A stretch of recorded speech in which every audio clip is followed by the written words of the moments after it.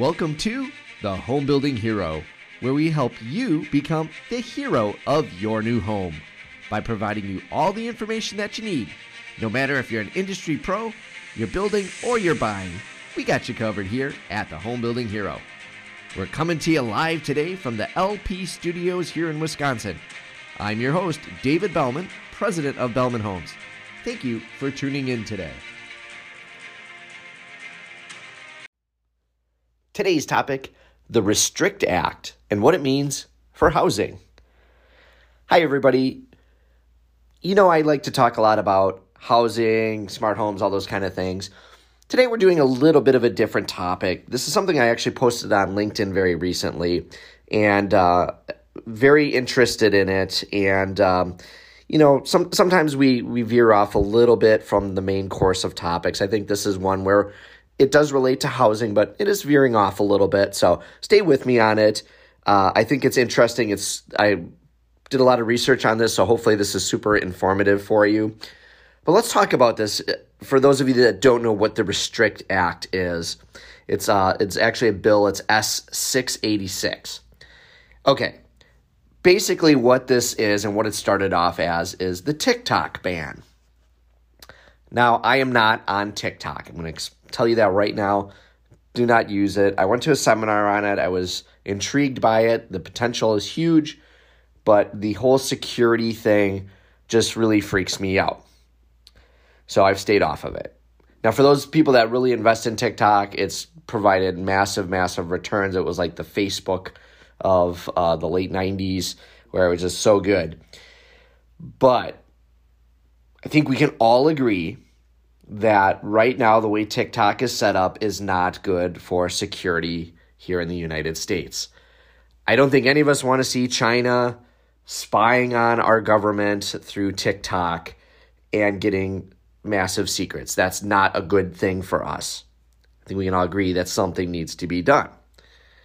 So originally when we heard that they were going to potentially ban TikTok or require it to have servers in the United States and pull from China, okay, I think both parties agreed that that was probably a good thing. But then they created this Restrict Act, and the wheels went off pretty fast. And this is so frustrating because this happens over and over again with the federal government where they have a good intention, but then they cram all this other stuff in that's really bad for the citizens. And this is why I'm talking about it. So consider this a public service announcement more than anything. And I would just want to point out that this bill has not been officially signed or passed at this point. So it's very important, if you have feelings about this matter, to chime on about it. And this really does affect housing. If it affects smart homes especially. And we'll get to that in just a little bit, and you'll see where I'm going with this once we get a little further in. Okay, so we agree something needs to be done about privacy and TikTok, protect our secure data and things like that. But here's some things with the bill. So the first thing this bill does is it empowers the Secretary of Commerce to identify, deter, disrupt, prevent, prohibit, investigate, or mitigate any transaction by information, technology, or communication companies that are owned or could be influenced by foreign adversaries. So I get it. They're going to go broader than just TikTok. I understand that. But they only want to go after people that are influenced by foreign adversaries.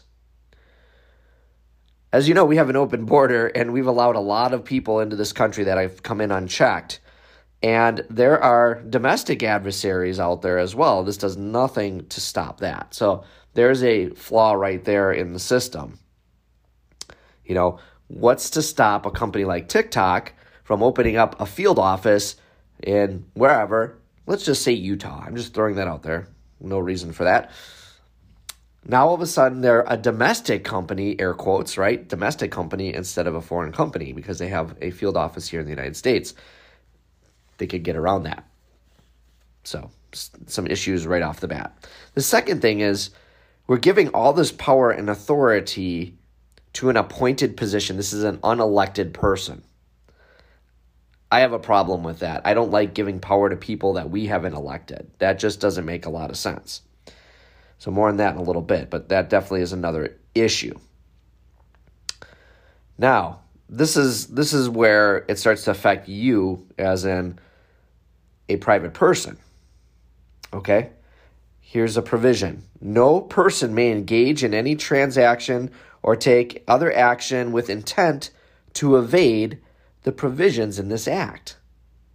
So, what does that mean? If you have a VPN, which you use to securely browse, you could be considered evading under the Restrict Act. How many of you out there probably have VPNs? I'm sure a handful of you listening right now have one, and you're like, oh, crap. That's not good. I pay for that.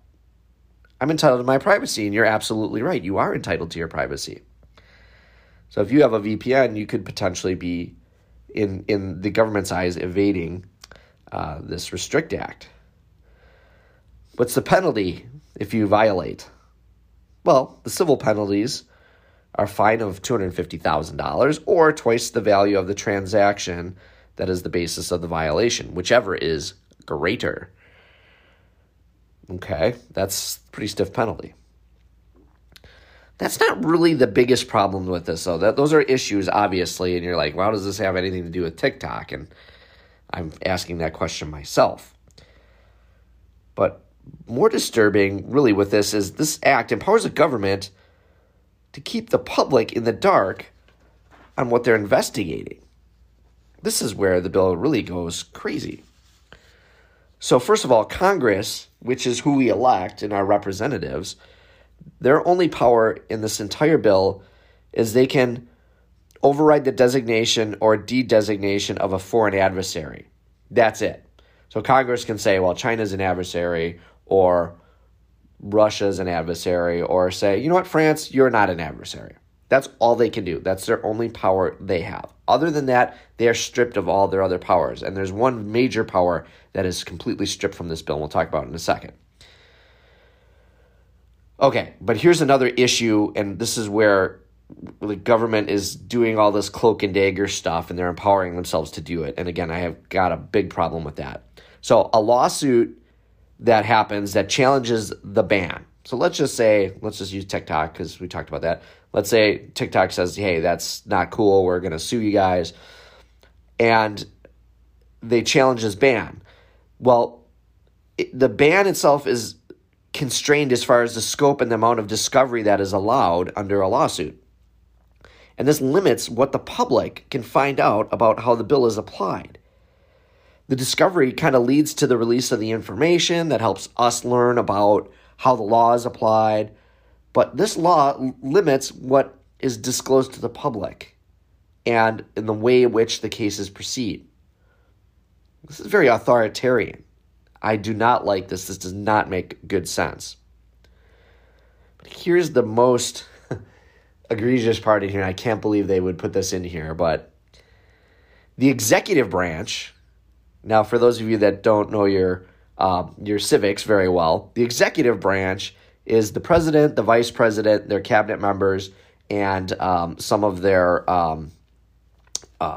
committees and things that they appoint. So basically, a handful of select top people. The executive branch doesn't have to publicly explain its application of the law if it's practicable and consistent with national security interests. That's very broad, first of all. So they don't define the interest, first of all, and basically you're taking away all of Congress's oversight in this matter, and you're only allowing the president and his cabinet to decide this. Okay? It also, another problem with this bill, the bill authorizes the Department of Commerce to put in mitigation measures without any restrictions on what the measures might be. Okay, and then you've got vague enforcement principles to broadly punish any person who evades everything. Like we talked about the VPN.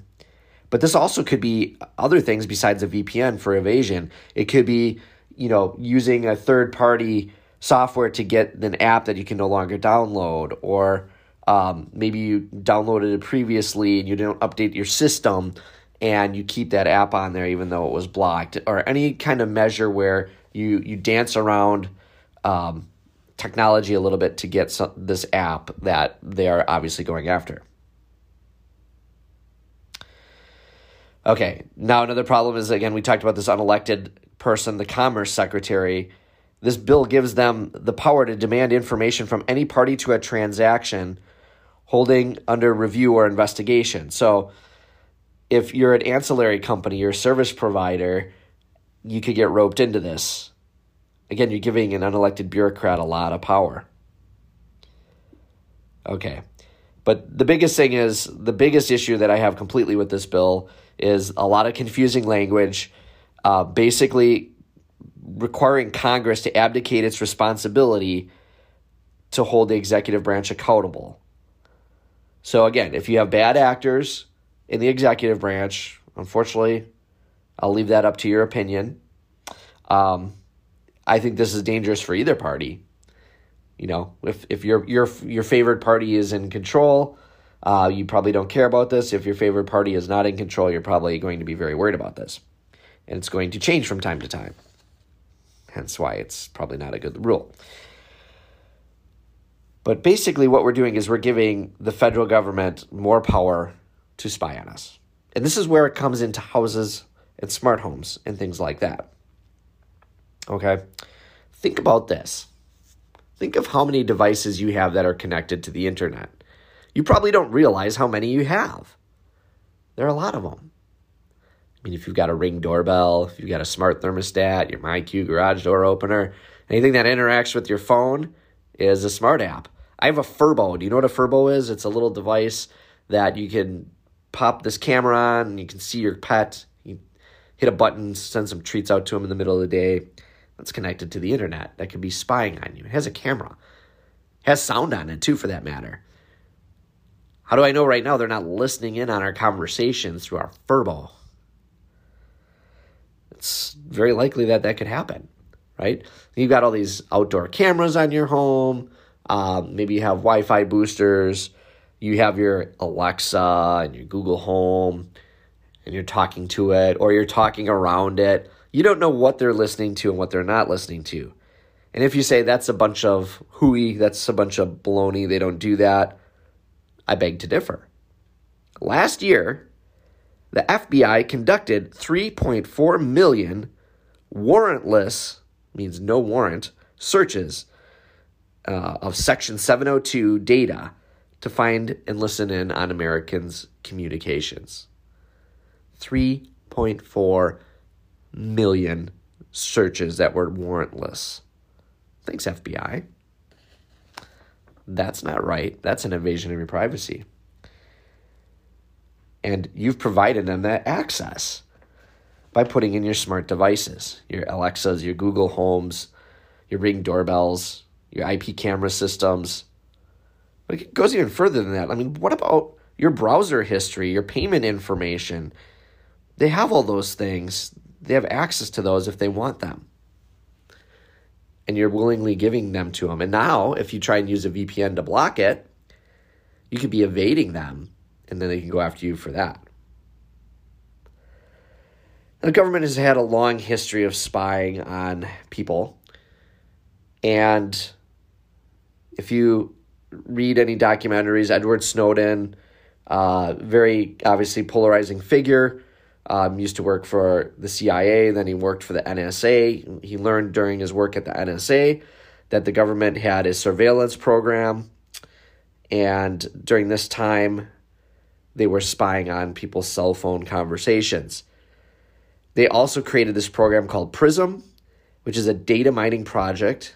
It gave the NSA and the FBI direct access to information on the servers of large tech companies such as Google, Facebook, Microsoft, and Apple. Pretty much all the big four. And they were able to get any kind of data they wanted out of that on people. Pretty scary stuff. And of course, if you've been on Twitter at all, there's information that gets dropped on there fairly often called the Twitter files. And we found out that the federal government's got backdoor access to multiple social media platforms, and they were basically in communication with the previous Twitter staff. A lot of those people are no longer there thanks to Elon Musk. But the government basically told Twitter execs certain people to ban, shadow ban, block, and blacklist because they were spreading information the government didn't want to get out there or they didn't want shared. Again, the government is not supposed to interfere with private companies, and they were. That is a First Amendment right, if there ever was one. And it's very questionable. So we've seen what's happened with that, and we're not going to get into all the details, but just think of COVID as an example. And a lot of doctors were out there saying one thing, the government was saying something completely different. They were conflicting with doctors, and we know that there's a lot of false information that the government was pushing that ended up not being correct. And likewise, there was also information, I'm going to be fair, there was information that other people were posting that was not correct. So I understand why the government would want to control that, but that's the whole point of the internet. Free flow of information. Both sides, both cases. That's what we want. That's what we need as a functioning society, is to have the ability to hear both sides of an argument and make a logical decision. So anyway, I'm going to leave you with this. Obviously, this is very disconcerting for anyone that has smart home technology in their home. If you've got these devices, you may want to rethink them. You may want to think what you're putting on there, what kind of access to information could be gathered very simply from it. I'm going to leave you with this thought. Excuse me. It's a quote from Abraham Lincoln. Nearly all men can stand adversity, but if you want to test a man's character, give him power. Be careful how much power you give one individual. Here's one other quote to consider. There is no more dangerous menace to civilization than a government of incompetent, corrupt, or vile men. Ludwig von Mises. We're giving a lot of power to a few people. That's never a good thing. You have the right to your privacy. You have a right to your opinion, and you have a right to your free speech. That is under attack digitally with this bill. Your privacy is already at risk in your home if you're not careful. So I'm imploring you, hopefully, to take this information and do something positive with it. If you don't like this, contact your elected official and tell them about it. If you're concerned about your privacy, if you're concerned about those things, do something about it. Get a cybersecurity person or evaluate what devices you're using on the network and decide if you really want to be sharing all that information on that network. And of course, we're already willing participants. We all have cell phones. We walk around all day with basically a device that can track our location. They can track our communications. And all these tech companies have access to this already. We've already given them a lot for the awesome convenience of these devices. But be careful around your home. Your home is your sanctuary. Your home is your place. Think about what you're doing there, what you're using, and is it really all worth it? Once again, thank you for tuning in to the Home Building Hero, broadcasting live from the Bellman Home Studio.